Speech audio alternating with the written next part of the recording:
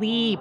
Oh my God. All things sleep. Do you know how important sleep is to your overall health, to losing weight, to your thyroid function, to your hormone balance, to your insulin resistance, to your heart, to your brain? If you don't start with sleep, and I am telling all of my listeners this, and specifically my patients that we're working together, if you don't start with sleep, nothing will get better. Nothing. It doesn't matter how many supplements, medications, hormone therapies. It doesn't matter how much we throw at you. If you are not sleeping, if you are not getting proper sleep, adequate sleep, the right amount, the right hours, if your circadian rhythm is off, nothing will get better. So that's why I'm super excited about my guest today, Mollie Eastman, because she is going to rock your world in the area of sleep. She's the creator of Sleep is a Skill, and she's the host of the Sleep is a Skill podcast, which you should probably dive into because it's going to go much deeper than this episode. Listen to this episode first, and then you can binge her podcast, especially if you resonate with what we talk about today. So Sleep is a Skill is a company that optimizes people's sleep through a unique blend of technology, accountability, and behavioral change. After navigating insomnia while traveling internationally, she created what she couldn't find, a place to go to learn the skill of sleep. So I want you to dive into this episode and please implement the things that we talk about. Change your sleep habits, make sleep a priority. And if you need a little bit of extra help, then check out all the good stuff that Mollie offers. Are you finally at your wit's end where you are tired of dealing with doctor after doctor? Maybe you've spent thousands on integrative or functional practitioners that have not helped you at all because they don't know the thyroid and hormones. They're not even testing properly. So come work with myself and my team. We prescribe to all 50 states and parts of Canada. I have you covered. I've been building this team for years so that I could help you no matter where you are. All you have to do is click the link in the show notes, book a free application call. We're going to go over your current health situation, what worked, what hasn't worked, all the things. And then we will pair you up with the right program for you where we will do it all. You will come out the other side of the program, totally optimized, getting your life back. You're going to recognize the person you see in the mirror again. Doesn't that sound absolutely amazing?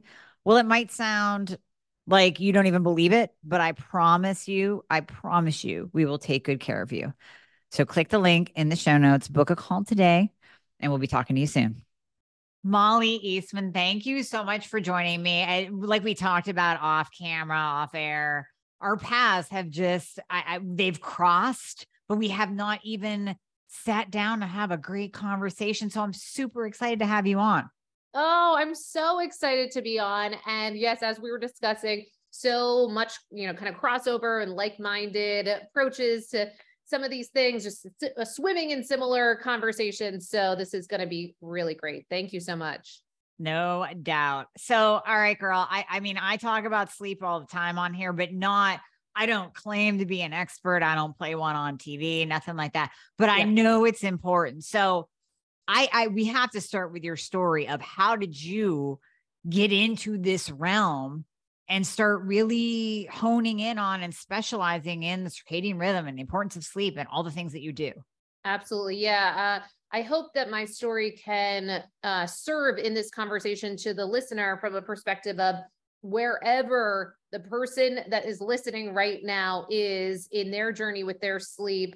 I am confident that there is always something we can do to up-level where they're at with their sleep, even for those that say, I'm sleeping great, I'm good. The minute my head hits the pillow, I fall right asleep, which actually can often be a red flag for us that something might actually very well be going on with our sleep. So wherever you are with your sleep, hopefully this story can underscore that there's always things we can do. And my story is one where I really think of my life at this point in a 3-part series. And what that looks like is how I related to my sleep before I had my own personal rock bottom in my life, which really looked like the combination of not being able to sleep for extended stretches of time, really feeling like I am losing my mind. I cannot go on like this. But before it got there, what it looked like was a series of labels and narratives around how I'm thinking of my sleep. And I would say things like, I'm a short sleeper. I'm a night owl. It's in my genes. I'll sleep when I'm dead. All of these ways of relating to my sleep as if it was just a fixed way of being, not much to do about it, just more about survival, making it through. And that's how I acted and related to this area for this was as young as I can remember as a child, the last person to fall asleep at the sleepovers, and, just got more pronounced into teenage years than college and post-college. Now, I did not correlate all of these symptoms or signs that how I was managing my life was not working, particularly as it related to my sleep, getting more and more anxious as the years would go on, beginnings of an ulcer, shingles in my 20s, a lot of signs that things are probably not working with how I'm managing things and not at all connecting the sleep component. As my tendencies and habits got more pronounced, I would be going to bed as the sun is rising in some of the worst case scenarios, and then being justified and righteous the whole time. And I would say, well, I'll just sleep in later. I'm a serial entrepreneur in Manhattan, burning the candle at both ends. I make my own hours. So what's the big deal? This is not a problem. Next topic. And I kept doing that. And then as the stress of being an entrepreneur in Manhattan mounted, then I experienced this period of insomnia that completely, no pun intended, woke me up and shook me to my core, because I can now look at it fondly. It is actually being one of the best things that happened to me now in retrospect. But at the time, I absolutely thought I'm losing my mind. I had a lot of fear and panic, really, that this was always going to be like this. I had come from a family of a lot of heavy kind of pharmaceutical dependencies and mental health issues. And so for me, when I went through this stretch of period of not being able to sleep and that extreme tired but wired sense, when it got to some of its worst, the sun would be setting and my heart would start racing with, I can't, greet another night like this, staring up to the ceiling, just, trying to force sleep to come. So it went like that. And I went to the doctors and left with sleeping pills.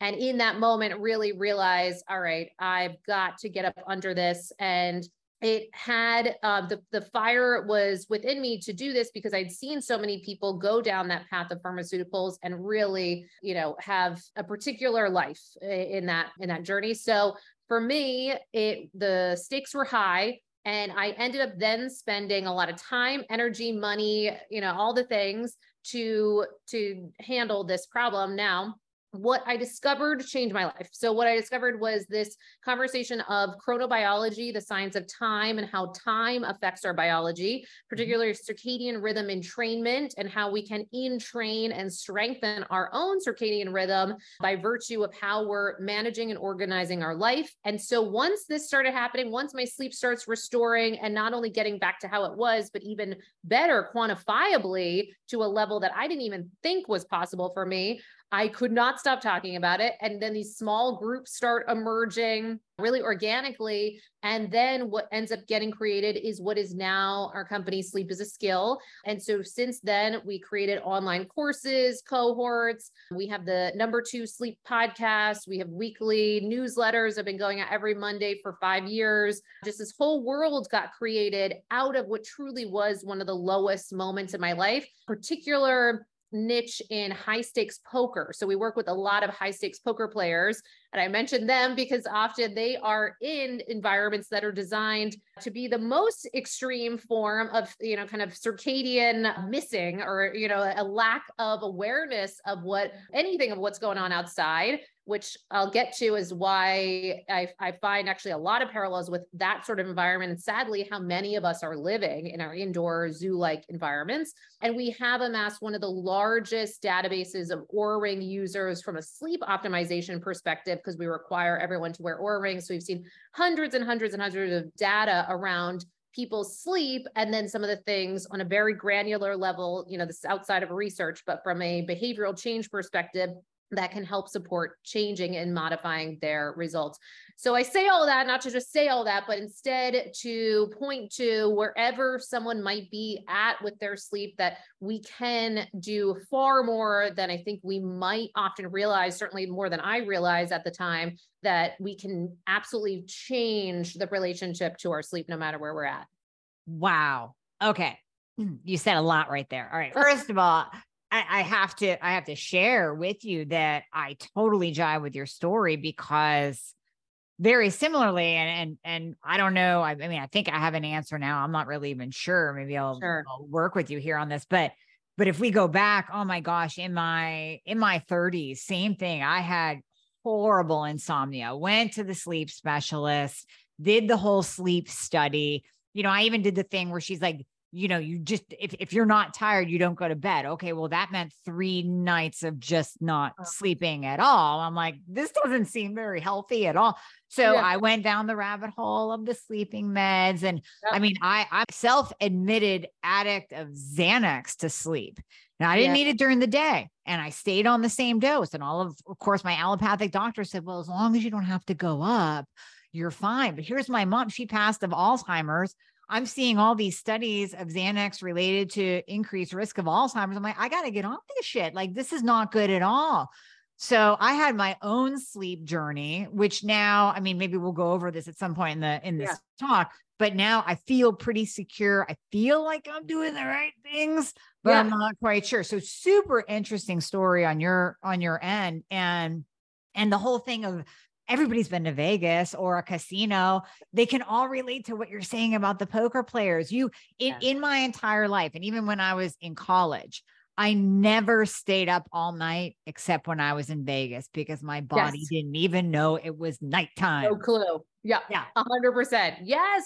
And thank you so much for sharing the piece about Xanax. I am particularly passionate on that topic of benzos and Z drugs, and my concern around long-term use of these drugs for sleep specifically, and in general is a bigger topic. But when we talk about sleep, this is a big deal for me. I out of respect for this family member, I don't share about their story in particular. They're still navigating some of this right now, but a very close family member, I have seen their entire lives transform out of long-term benzodiazepine use, specifically Xanax, high dose, tried to get off of it in ways that you're really, ideally not supposed to, seizures, nearly died, psychosis, all these things.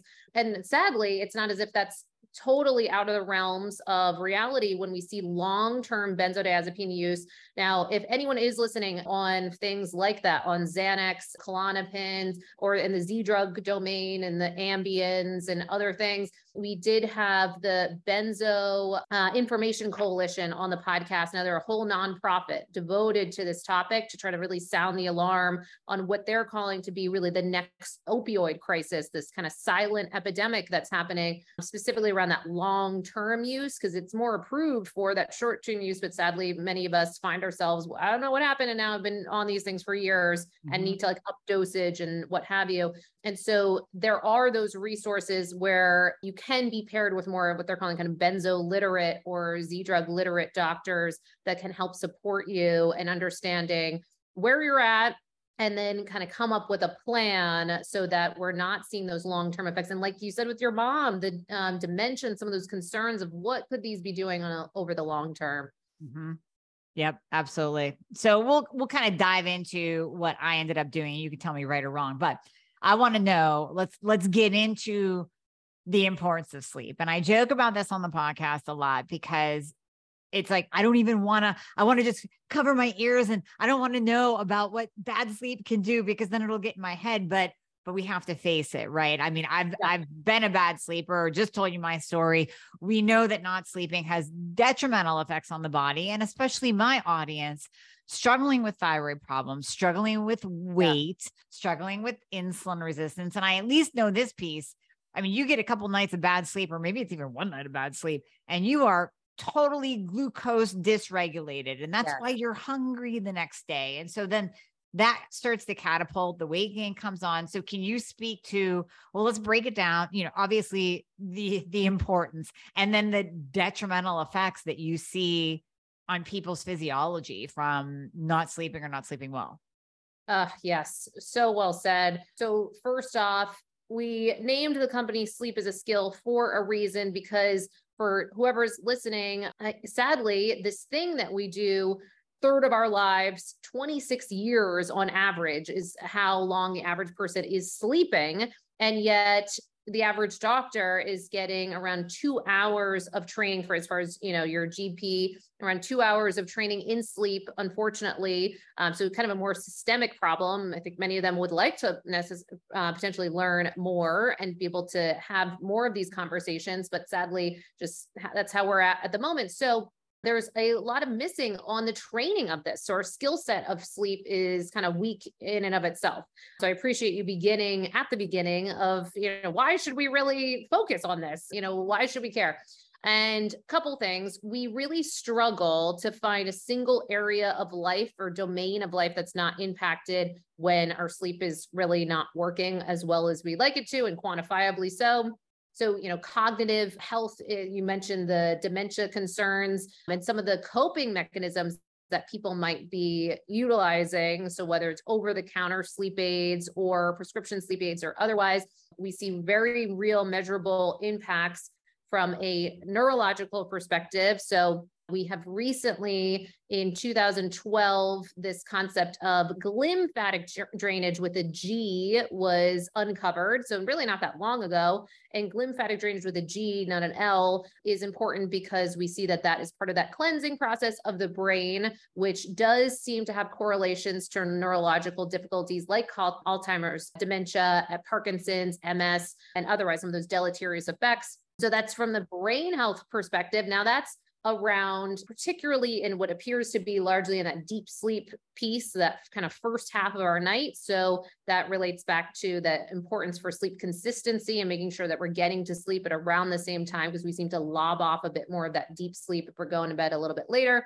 Now that's just for the cognitive piece. Now, emotional and mental health absolutely being impacted, and then it gets further down the line for your physical health, your immunity. You certainly mentioned the hormonal kind of aspects and thyroid health, cardiovascular health. That's a big one. And we'll see for people, particularly with things like sleep apnea, that, many people are running around undiagnosed there. Around 1 in 4 individuals is our current estimation of people with sleep apnea, but that's our kind of conservative estimation.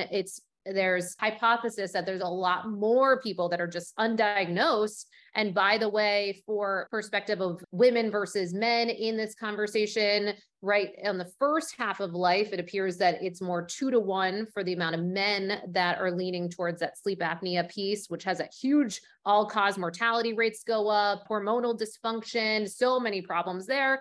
Once we start navigating through perimenopause into menopause and postmenopause, the numbers flip, and then we become what appears to be a 1-to-1 ratio for women having, even if they didn't have sleep apnea before, you might now have sleep apnea as you're navigating through those hormonal changes later in life. So that becomes really, really important of the many, many effects. It's a real killer, sadly, that sleep apnea and the breathing piece.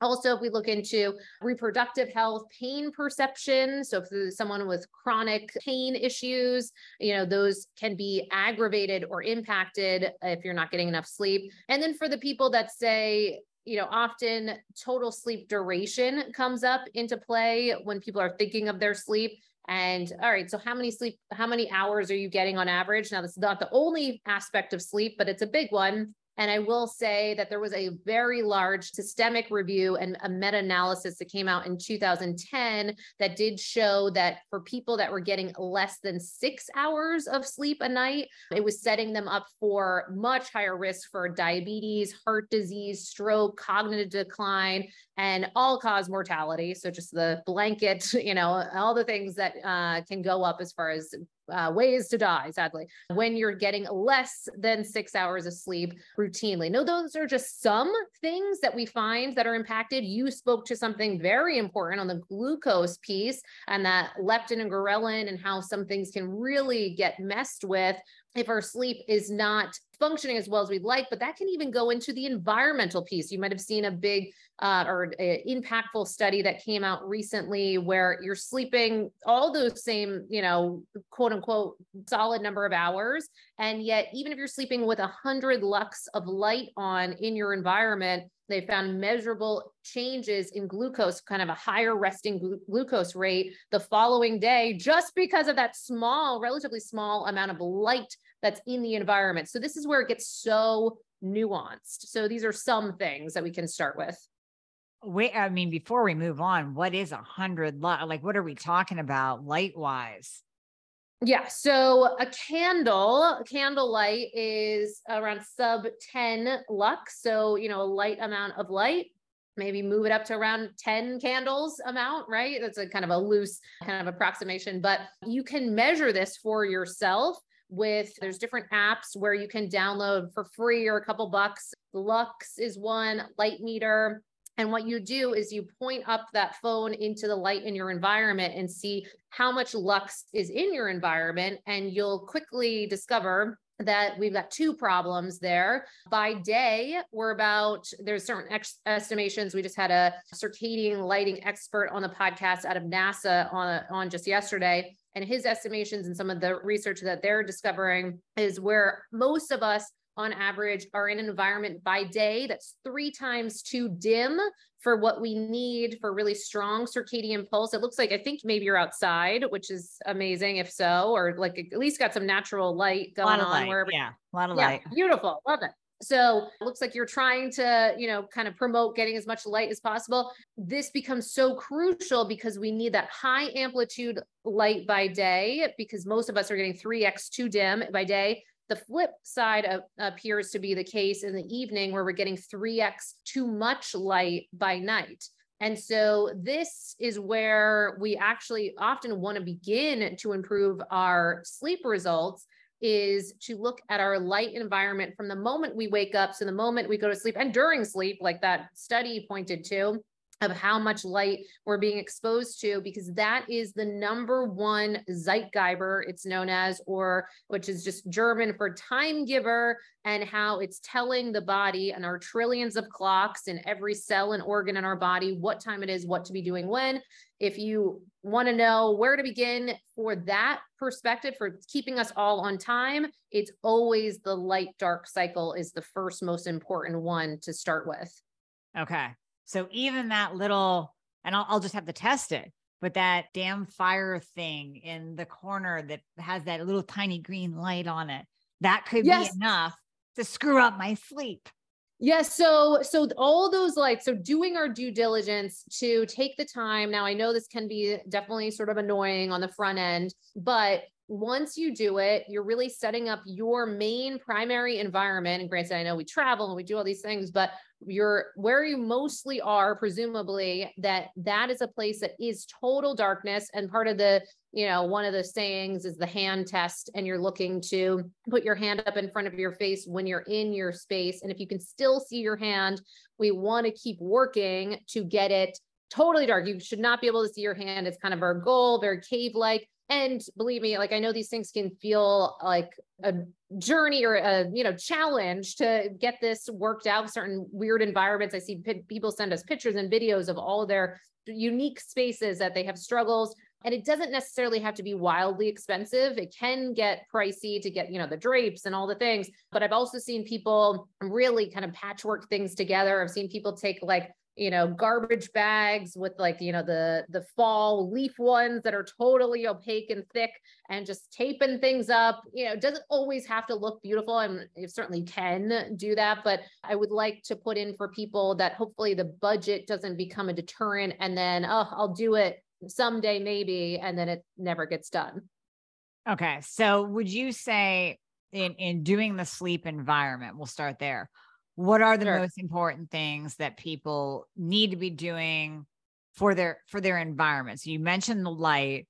What about the temperature? And then let's kind of go into when they should be going to bed, because I've talked about that before on the podcast too, where everybody thinks like, oh, well, I'm just born a night owl and that's just how I operate. It's like, no, you're a human being. Like we all have a Yeah. circadian rhythm. So just Yeah. because you think you're doing okay going to bed at 1 a.m., probably not a good idea.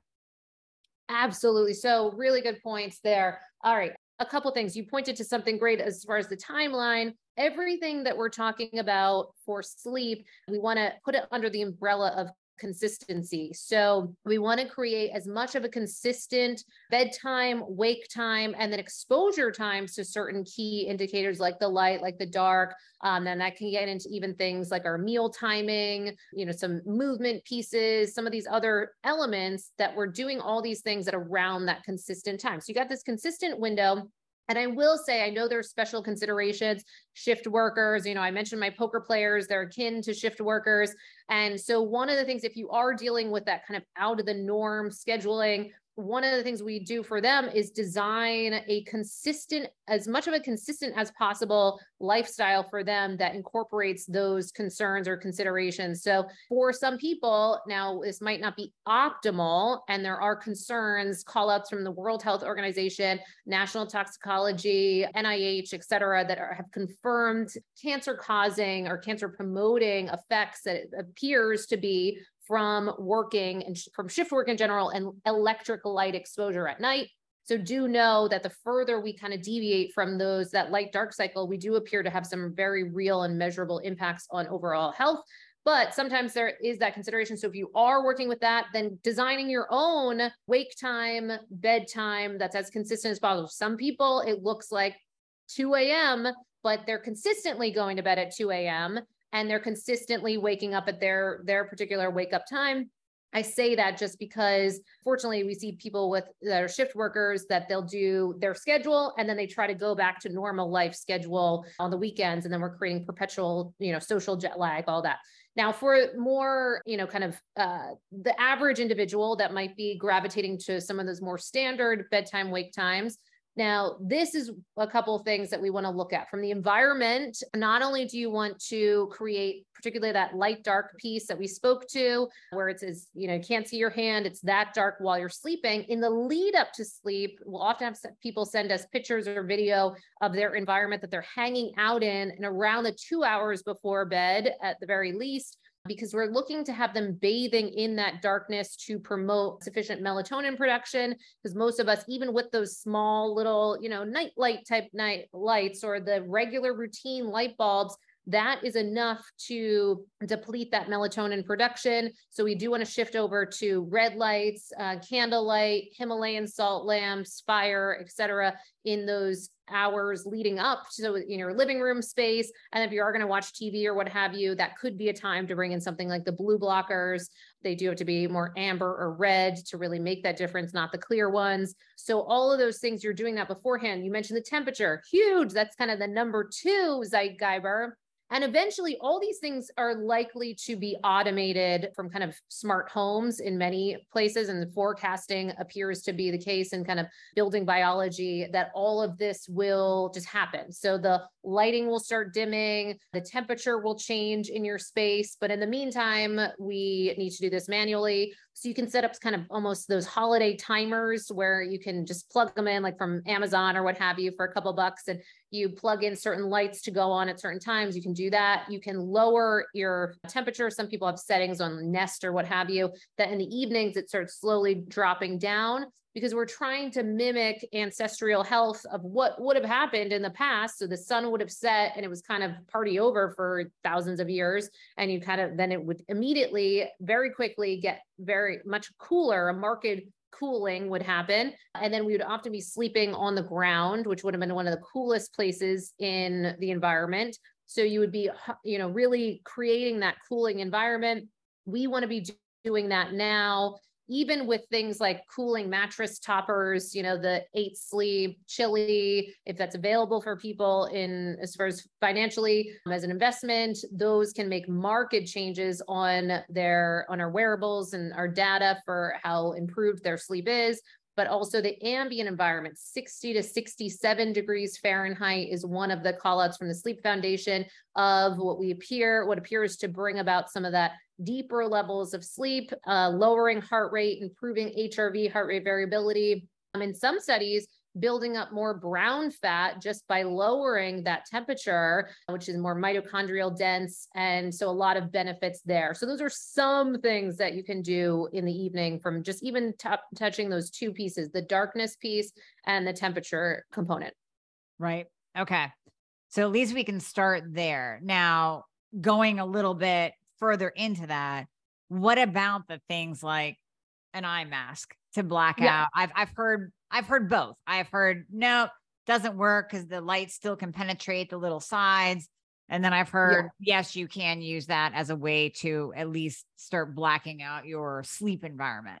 Yeah, 100%. So to your point, lots of different use cases. So certainly for travel and things where you have a lot less control or say in the environment, often you might find yourself in hotels or whatever. There's just kind of that unavoidable amount of light or problems in the sleep environment. So that would certainly be an approach for people there. And of course, getting it fitted, ergonomics, as much blocking of that light as possible. But to your point, just throughout the course of the night, all those hours, all that movement that can often come about, it's very likely that we might still get some light in there. So it's the doing of the due diligence to set up our environment to be as dark as possible. So hopefully we really don't need it so much in our main primary environment is kind of our overarching goal, so that we don't have that vulnerability of it coming off halfway through the night. And then even if you don't necessarily wake up, what we were pointing to on those concerns with some of those studies that are coming out of just the smallest amount of light seeming to impact the quality of our sleep, and then downhill effects, those kind of lag indicators of things like changes in our glucose regulation and things that we might not expect. I once heard a study before we jump off of that. I Yeah. heard a study a long time ago. I couldn't find it to this day, but it just stuck with me that they took twins. So they took two people, they were twins, put them in Yeah. a sleep environment, controlled everything, right? Controlled what they ate. Everything was identical, except the one twin, they didn't even wake him up. Just to your point, they did not wake him up. They Yeah. stimulated him enough to bring him out of REM sleep. Now, how they did that, I don't know. The little things on the brain, I don't know. And Yeah. then it was something like within 5 days, he was a type 2 diabetic. I mean, and again, the person isn't even physically waking up and going, oh man, it's 2 a.m. I can't get back to sleep. They were just not in a deep enough sleep for rest and repair. And that was enough to completely screw up their glucose regulation. So thank you for calling that out. That just points to why we're saying that sleep is a skill, because it can get so nuanced. Couple quick things that come up for me there. One, for the listener, if you suspect that something might be going on with your sleep that's, a little bit deeper than some of the things that we're discussing at the moment, do know that there's over 100 different sleep disorders that could be lurking that many people might go undiagnosed for. And certainly at least bare minimum, the kind of respiratory disturbances, whether it's just plain old snoring, whether it's upper airway resistance syndrome, kind of the in-between before full-blown sleep apnea, just kind of a different concern there, upper airway resistance syndrome. Then sleep apnea can fall into different buckets, that mild, moderate, severe. My husband, I often use an example because he has REM dependent sleep apnea, and he is someone that's not overweight, not a large neck, doesn't snore, all these things. And only because of the mountains of sleep tests that I have him doing and all these things, then we uncovered that kind of distinct type of sleep apnea that he has. So just to your point around the REM piece, only largely when he's going into REM is when that flares up. We see lots of cases for people like that. Particularly, I was just at this sleep event at Stanford, and they were kind of sounding the alarm for slender women 40 and over as this overlooked group that seems to exhibit different types of symptoms than the very loud snoring or overweight or some of those things we might think of for sleep apnea. They might not have really a lot of those, and yet might still be running around with some of those disturbances and then disrupting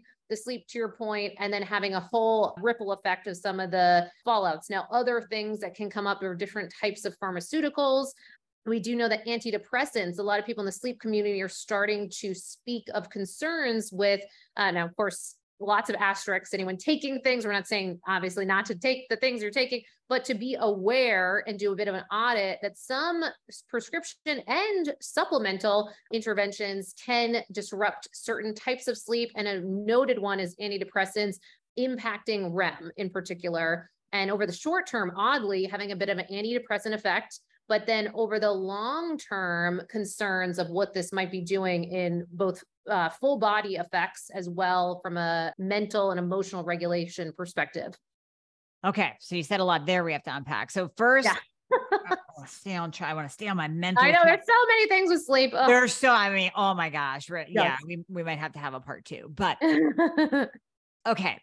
You mentioned the respiratory effect. So I don't want to forget to ask you this. I'm going to ask it now. What about mouth taping? So when we're looking at all that, we're talking about all the different things that people can do to improve their sleep environment, the mask, the dark, everything. What about mouth taping? What are your thoughts on that? Does that improve sleep? Yeah.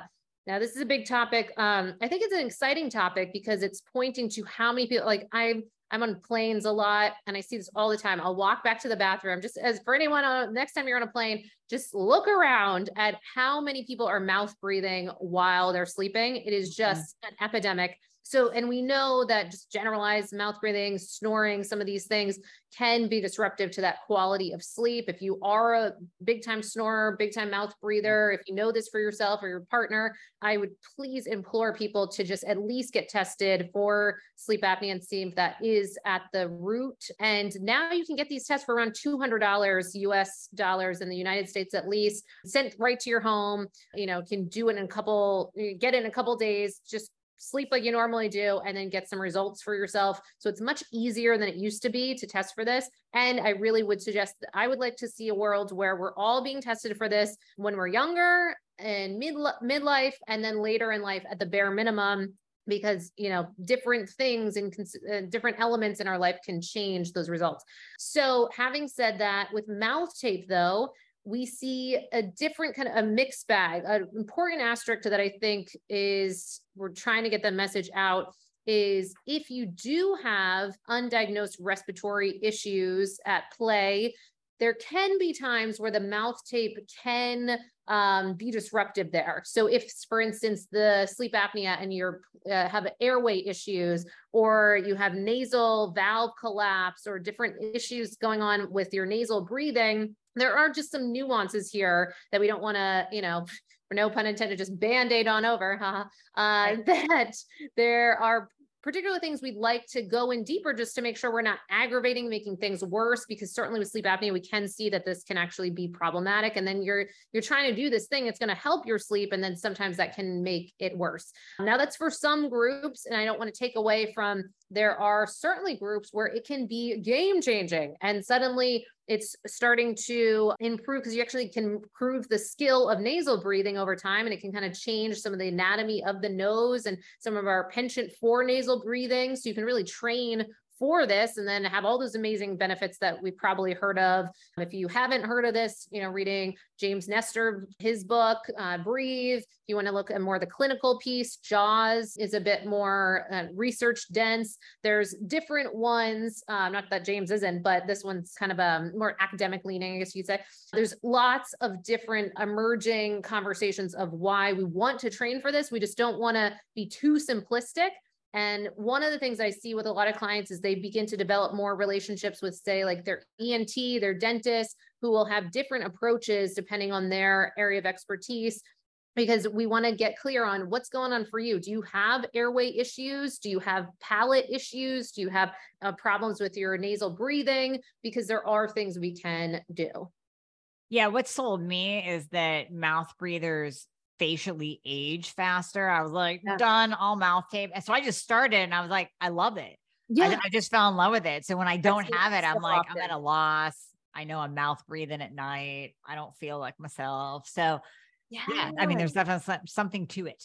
Yeah, absolutely. And also this can be worked in conjunction to also get to some of the root cause of the why. To your point, like we really do see kind of facial changes. So hopefully we can get to this, get the word out, and for kids to start we can kind of address this younger, and we can really see changes in the face shape based on different interventions. So whether it's palate expansion, Vivos is a popular or becoming a popular option. There's more and more ways to expand the palate and then help to actually change that facial shape. Now, if you want to go down the rabbit hole on the airway piece, things like tongue tie removal, lip ties, all of these things, especially catching those for kids. But sadly, a lot of kids didn't get caught with that. So now they're adults with tongue ties, and there's certain theories that can be not only disruptive to how they're breathing, but then can cause facial kind of abnormalities that could further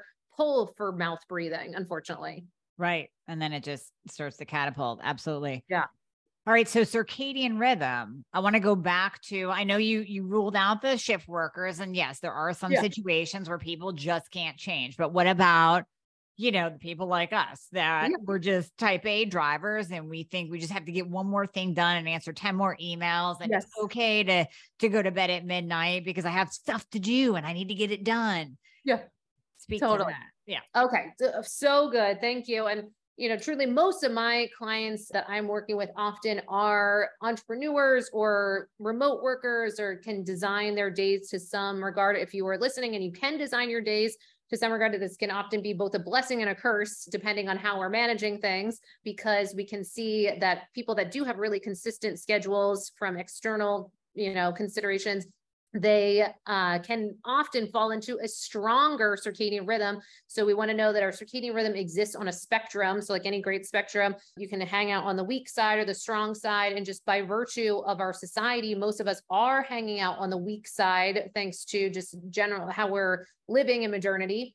So a couple of things to pull back on. One of the root causes that I see for why so many people have disrupted circadian rhythm and are on that weak side, I like to reference a study that was done back in 2001 by the EPA, where they found that the average American, I know this is American centric, but if you make the leap in logic that it's likely extends outside of the United States, that the average American was spending around 93% of their time indoors and in automobiles. So largely an indoor environment, 93% of their days, before a pandemic, before Netflix, before smartphones, before laptops. So it's probably much higher even now.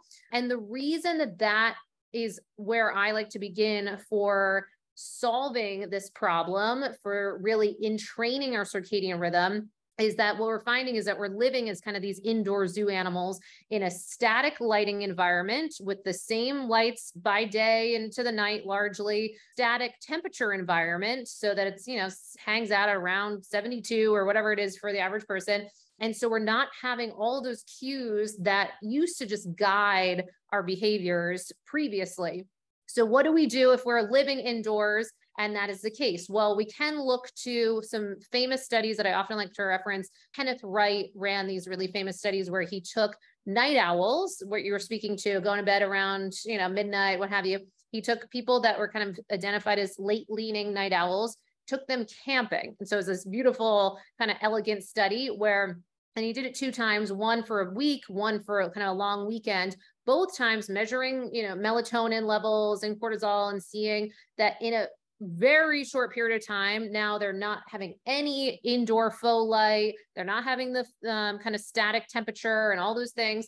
Just by being outdoors in that environment, within a few days, they started syncing up with the rhythms of nature. Suddenly the night owls were aligned with these rhythms. So we look to that one because it does start to poke holes in those identities. Like for the me type person that was saying, I'm a night owl, that's how it is, I'm get my best work done then, yada, yada. I'd be so righteous about it. Turns out that our environment is doing much more to those results, and more people, the different types of people are more light sensitive than others. And that's another important point. We do see this for mental health issues. So we see things like bipolar. So people with bipolar being particularly sensitive to some of these cues, and they can get more nuanced. But so what do we do about this? And not everyone's going to start camping for the rest of their lives or moving out into the wilderness. So how can we bring these things into our modern day?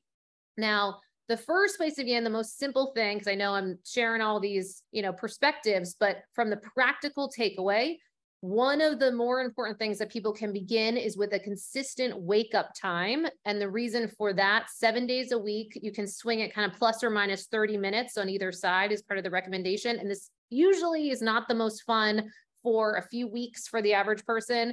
Takes some time to adjust to that. We might have coping mechanisms where on the weekends we sleep more or what have you. But when we start to flatline that wake up time, where we do have control or say over, whereas you can't always force someone, certainly, to go to sleep.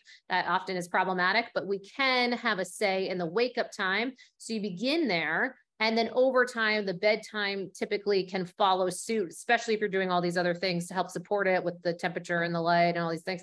Then beginning there and marrying that new anchor for yourself with what's known as sunlight anchoring. This was coined by a researcher out of Stanford, Dan Party.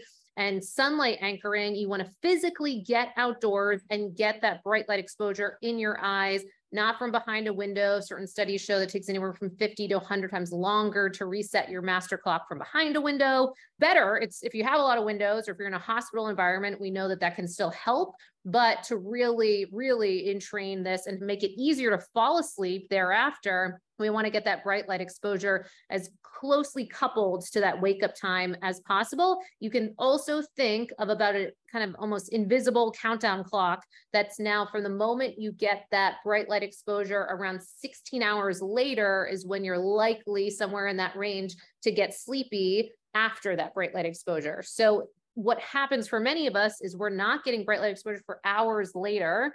And then that is delaying the time by which you're going to get sleepy. And that's what many of us are dealing with, are these delayed sleep onset times where we all say, oh, whatever, I can just watch Stephen Colbert later or whatever the heck, and we think that that is now normal. And we've been swimming in that. And that's part of our struggle now. So we want to ultimately get to bed by what? I always say between 10 and 2 is your rest and repair. Is that correct? Would you ultimately want people to go to bed at 10, or kind of expanding on what you just said about the light exposure? I mean, in the winter, I love it now. I can look at the light at 6 a.m., but in the winter, it might not get light till 7 or 7:30. And I've already been up for an hour, hour and a half.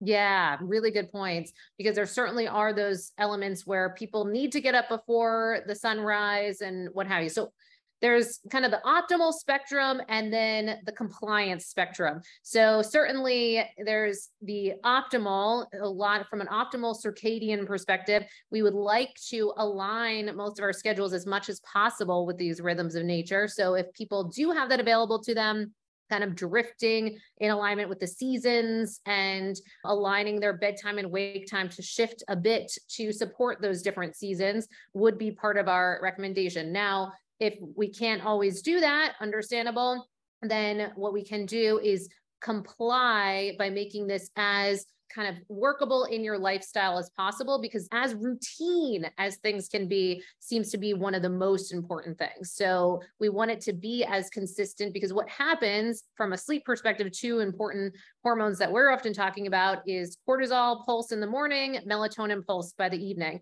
And what can happen is when we have even just one or two of those days every week that many people do when they're waking up much later and going to bed much later, that can change around that cortisol pulse, the strength, the timing, and then have a delayed cortisol pulse, which we know is really characteristic of a lot of sleep disorders. That delayed cortisol pulse seems to happen often too for people struggling with anxiety and other things, and then can throw off their melatonin pulse and make that later. So what the answer would really be is to sit and look at some of the considerations that you have for your own self in your life.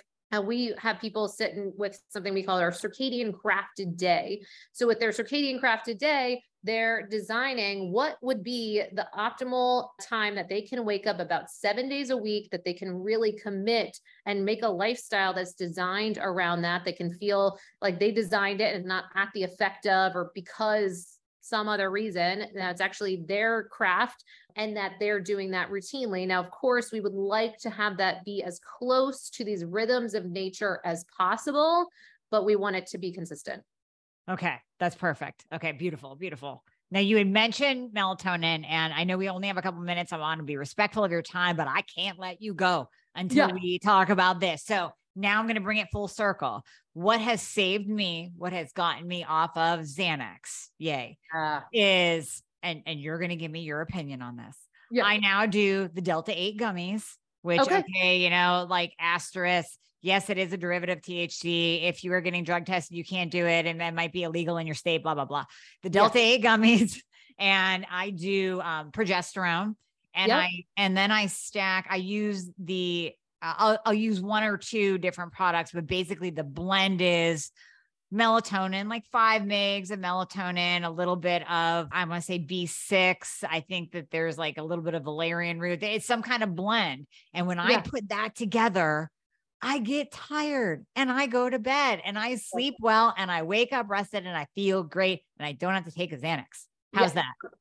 Okay. Well, 100%. And I've heard so much of this so often. So again, going back to that optimal perspective, it's kind of all these things exist from, you know, where we can play at for this optimal, quote unquote. And then there's some of the considerations of the practicality and what would be the lesser of, you know, two choices. 110%. When we're talking benzos, and of course, I always want to be responsible. There's lots of considerations for how people are getting off of benzos, working with a professional, using something like Ashton Manual is a popular one for people getting off of benzos, so that it's really often referred or recommended to go low and slow when you're getting off of those things and really have a solid plan. So then on the other side of it, to your point, you found a concoction that works for you. Amazing. This can be so, so important. What could be available for the listener and in this conversation is a couple of things. One, if they're tracking with the Oura Ring, Whoop Band, BioStrap, any of these things, then this can be an awesome way to play with these different ingredients and then see what are some of the things that we might want to keep, what are some of the things we might test, what happens when we lessen that dose or change around some of that, you know, that cocktail that we're having. So a couple of things I'd put in with there. One of the top ones that I would then want to play with would be the THC component, the Delta 8 piece, because one of the things that we do see for people, and it can be this great in between, I've seen this often for people of getting off of certain prescription drugs or drugs that aren't working, and then THC, CBD, often, and sometimes a ratio of the two, being so life-changing. I mean, there's forums, there's people talking about it, gave me my life back. So that can be amazing. And also for pain management and other things. Now, over time, once we start to build back up that sleep confidence, because that's one of the things that often is missing when we're on some of those other pharmaceuticals that can so play with then bringing about insomnia rebound, this like dreaded thing that comes about when we often get off of things like Xanax or Ambien. And then any insomnia you're dealing with before, it's back and often worse than it was before. So and that's in the process of kind of tapering.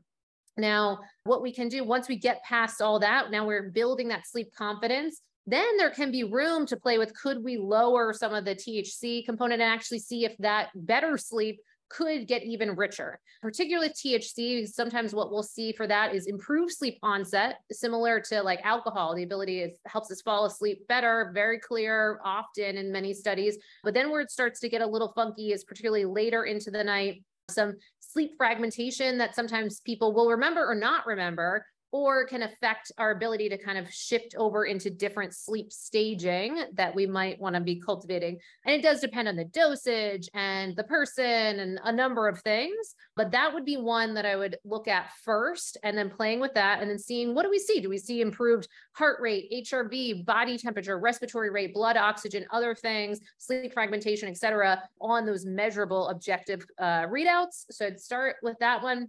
On the melatonin piece, there's two very developed camps. One camp being pro melatonin supplementation. Oh my gosh, it can help with immunity. It's a natural antioxidant, has so many benefits. We saw it really amp up during COVID and a lot of benefits there. And even to the point of high dose melatonin, there are studies around cancer and otherwise that it can be beneficial in those cases. Then there's the case of the people that say, we should be supplementing with melatonin. It's a hormone because it's impact our ability to produce our own. And then kind of the somewhere in between where there's a time and a place. Jet lag seems to be pretty established that can be helpful. And then circadian rhythm disruption, a time where melatonin could be helpful to bring us back. What I would say is first addressing that THC piece, then playing with a lot of those behavioral interventions that we're speaking to, that sometimes it can be underestimated how powerful those can be on our own development of melatonin, and measurably so. And so we can bring in the Dutch test and other things to actually show that we are improving our own dynamic response to developing melatonin. And so out of that, do we now need it in the same way that we needed it before? And so that could be a rolling kind of answer there. Mm-hmm. Okay. Wow. I can't believe we're out of time. I mean, I know we're going to have you back because I have like 10 more questions in my head. So we'll just do a part 2.